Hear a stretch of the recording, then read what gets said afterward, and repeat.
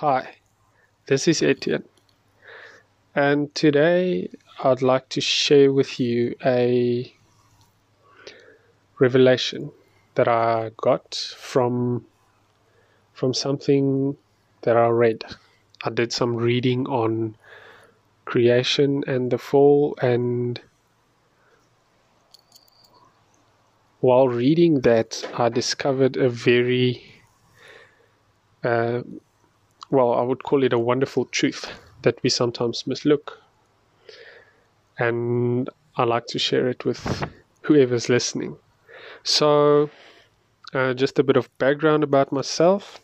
I'm a theology student studying at the South African Theological Seminary.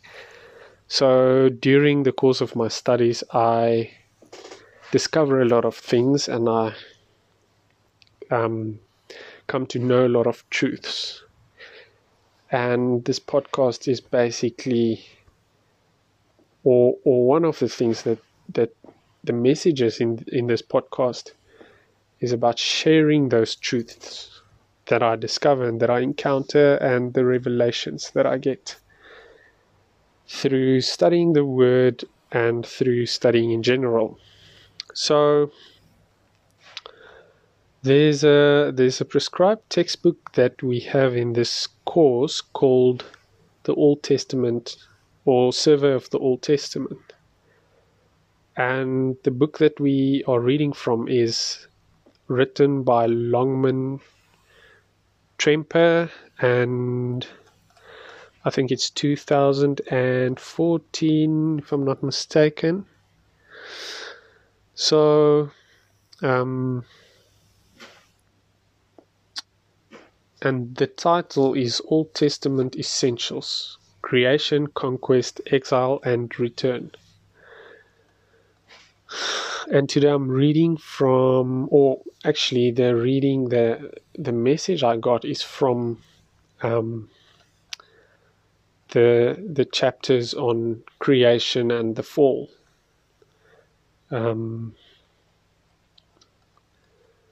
In the biblical text will be Genesis 1 and 2 and 3. Sorry. So, okay, let's start.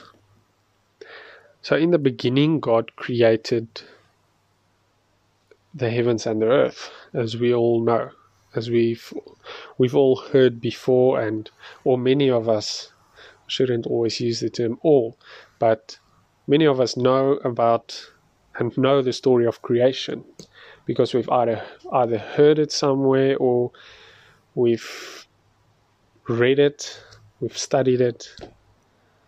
Anyway, so in creation, God created the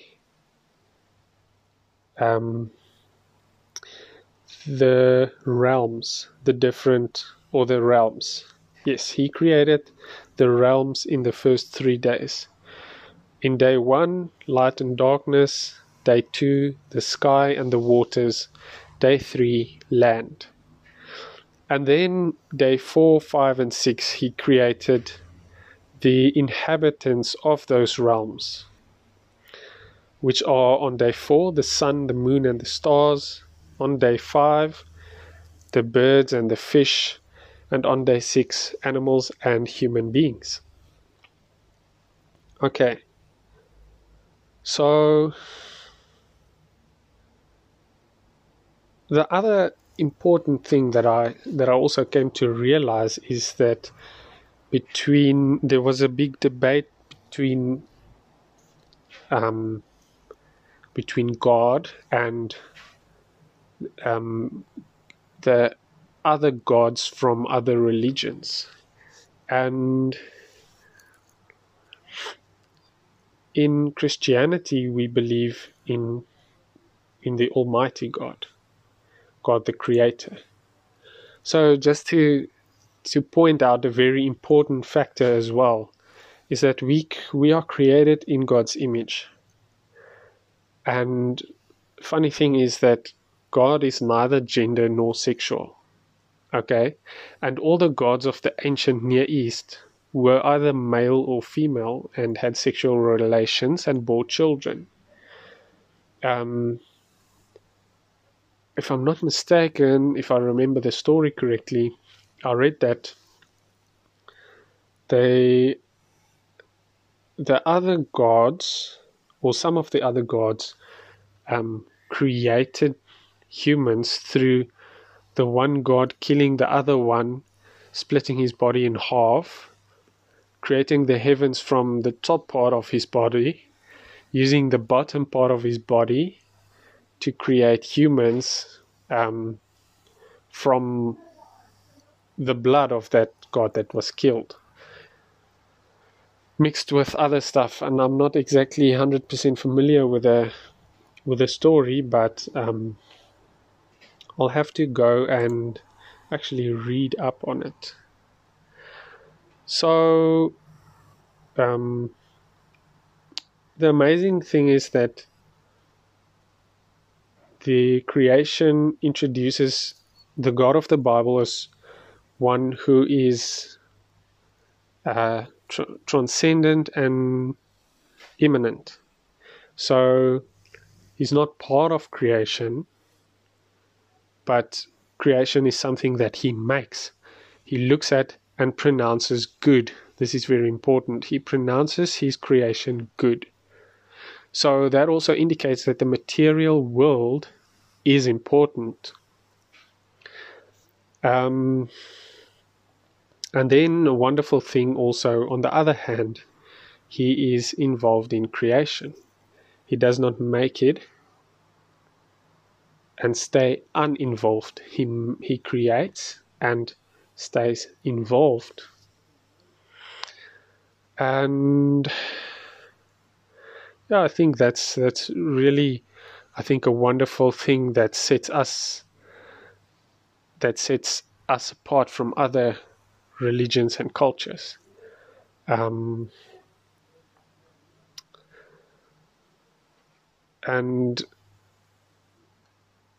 okay, so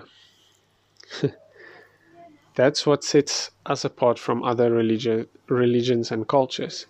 And it's also a very important thing to consider especially when you get into a debate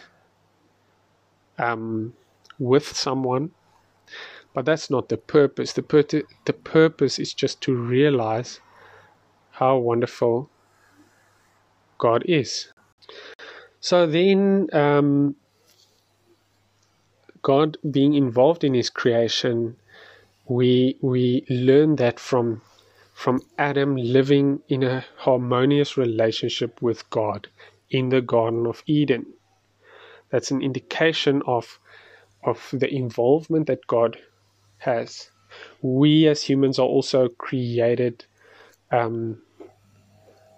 with, I almost want to say, with more importance. Like we are sort of more important in the creation than other things, than the other things that God created, because God made us stewards over or of this world. You know, our purpose is to care for his creation and to love each other. Romans 13 verse 8 to 10. I'm actually going to read it for you because it's one of my favorite texts to read in the Bible, because it basically sums up our purpose. It sums up who we are, and it sums up what God wants from us, or expects from us rather.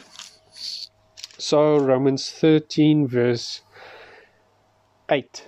Owe no one anything except to love each other, for the one who loves another has fulfilled the law. For the commandments, you shall not commit adultery, you shall not murder, you shall not steal, you shall not covet, and any other commandment are summed up in this word: you shall love your neighbor as yourself. Love does no wrong to a neighbor, therefore love is the fulfilling of the law. I read that from the English Standard Version. So that's part of our purpose, part of why we were created. And I just want to share an interesting thing also about, and I actually want to read it from the textbook by Longman Tremper in Old Testament Essentials, page 18. Notice how the description of Eve's creation also emphasizes equality between Adam and Eve. He puts Eve in a deep sleep. Adam in a deep sleep. Takes something from his side, perhaps a rib, and creates Eve. That God took something from Adam's side and not from his head or from his feet is theologically and practically significant. She is neither superior to him or inferior, but his equal. Eve's creation leads to the first marriage and a biblical definition of the institution of marriage. That is why a man leaves his father and mother and is united to his wife, and they become one flesh. So marriage involves leaving parents, and leaving means that the married couple no longer gives their primary loyalty to their parents, but rather to each other. The next step is to weave, to be united to each other. This weaving of two lives takes place through communion experiences and communication. Then finally, marriage involves cleaving to each other, becoming one flesh in the act of sexual intercourse. So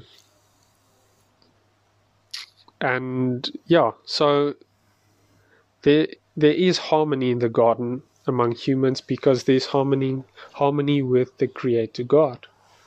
And that's the part before the fall. So then later comes the story of how the serpent deceived Eve, and Adam and Eve actually, but he deceived Eve first, and it was because of the serpent deceiving them that they sinned and disobeyed God. So in that account, you would actually see that God was disappointed and angry, and he cursed the serpent, but he did not really curse humans because he still loves us, even though we sinned from the beginning of time. From the first humans we sinned. They sinned and we sinned. So the big revelation that I got, to me it was something really, really special and really a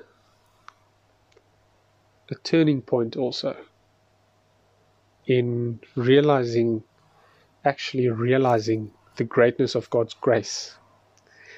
It might be insignificant to you, but I believe that it's supposed to be actually a very significant part of our entire belief system and one of the foundational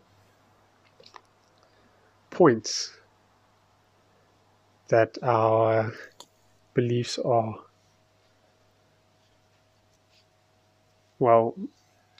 that our beliefs are on.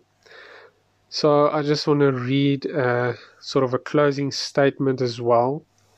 The creation story indicates that the material world is important, though in the history of the church and even in some quarters today, the goodness of creation is rejected and downplayed.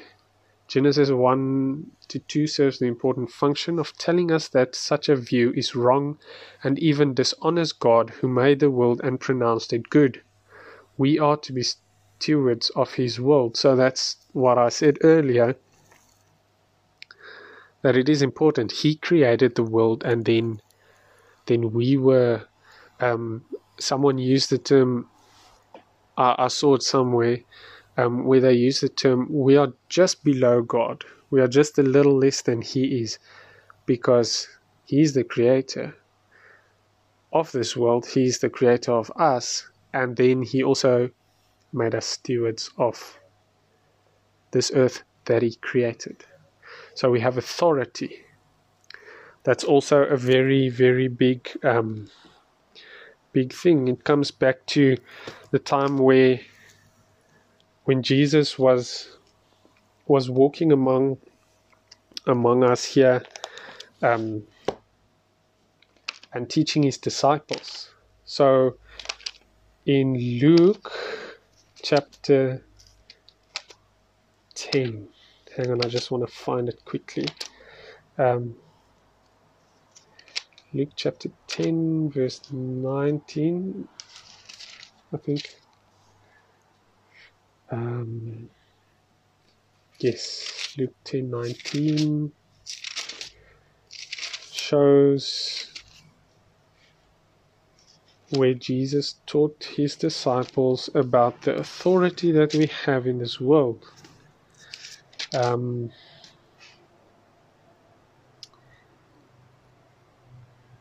He said that, okay, so this was when they came back after being sent out, when they returned, the 72 that He sent out. So the 72 returned with joy, saying, Lord, even the demons are subject to us in your name.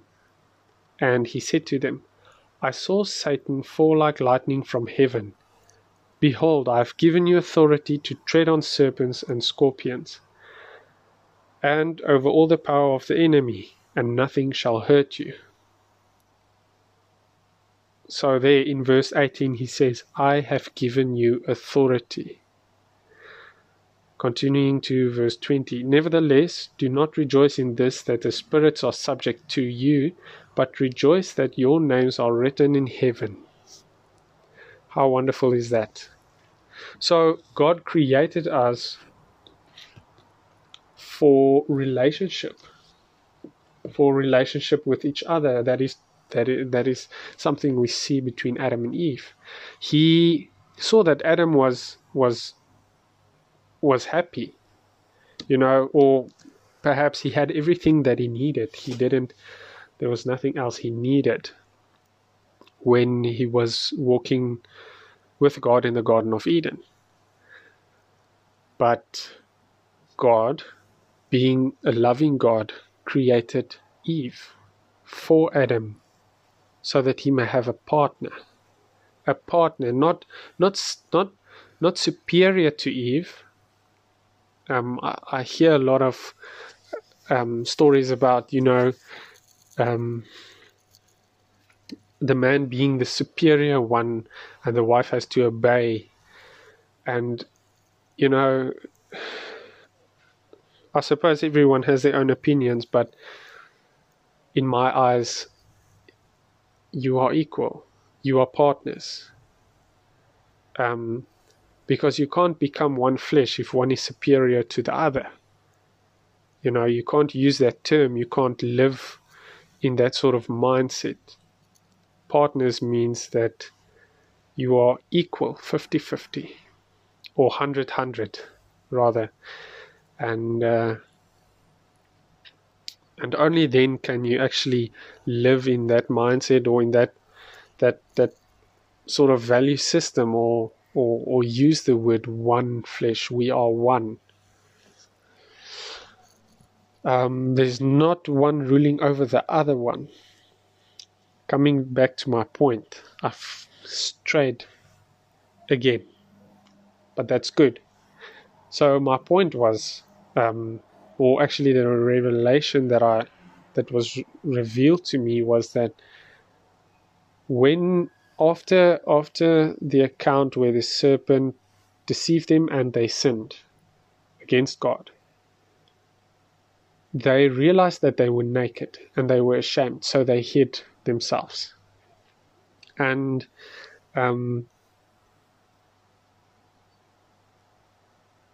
before that, they could stand naked before each other and feel no shame. So when it comes to the fact that they now knew that they were naked and were ashamed, before God banned them from Eden, and this is like the big aha moment that it's amazing.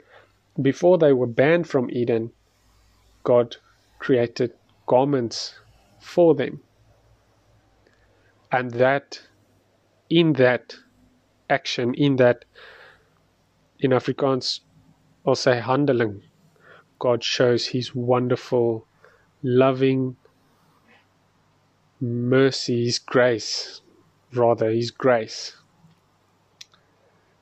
And I think that's amazing. I really think that's an amazing thing to see, an amazing thing to hear, to realize, to actually grasp, because that's the first indication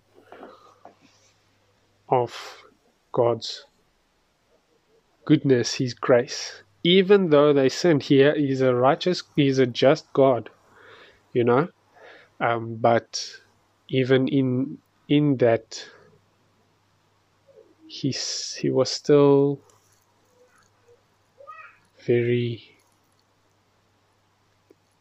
in a way, lenient towards them.